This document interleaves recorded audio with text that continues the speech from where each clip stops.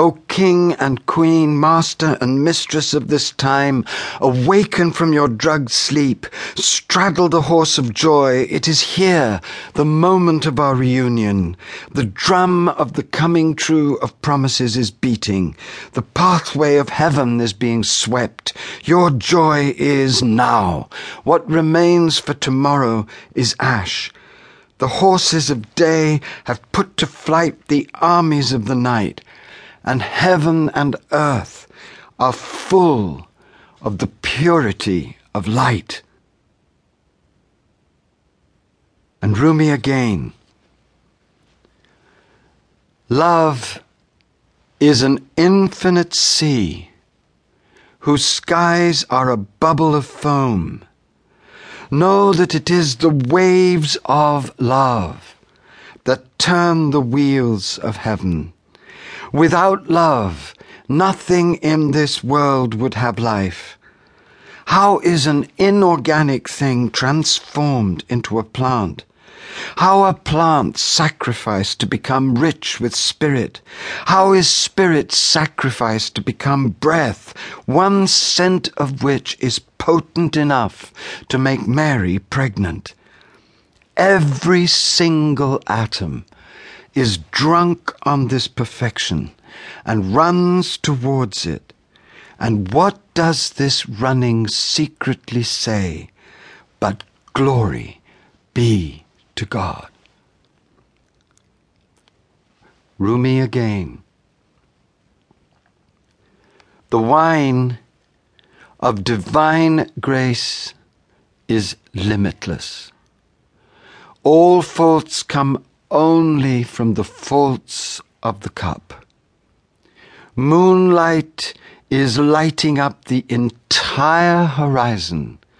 How much it can fill your room depends on its windows. Give a great dignity, my friends, to the cup of your life. Eternal love has designed it to hold its eternal wine. The love that Rumi is celebrating, that all the great mystics of all the traditions celebrate, this love is the supreme mystery and creative and transformative power of the universe. And what all the great mystics of humanity know is that we are here to enter ever more deeply and ever more deeply incarnate and embody in our minds, hearts, souls, and in the cells of our body this love, and to act from it in passionate, wise, sacred ways, to preserve our world and to co-create with God a new world out of the ashes of the old. This love that we all meet when our time is right, when we have peeled away the levels and radiations of the false self that keep us separate from it. This love is itself a nuclear fusion of opposites, of ensouled matter and materialized soul, of extreme tenderness and terrifying passion, utter peace and uncontrollable wildness, profound wisdom and law on every level and in every realm, and fertile, abundant, transfiguring chaos.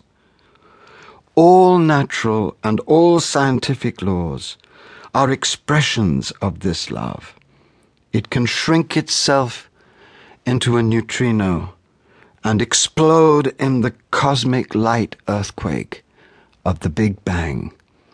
And the whole meaning of life is to know this love, to realize this love as the essence of our identity, and to put this love into sacred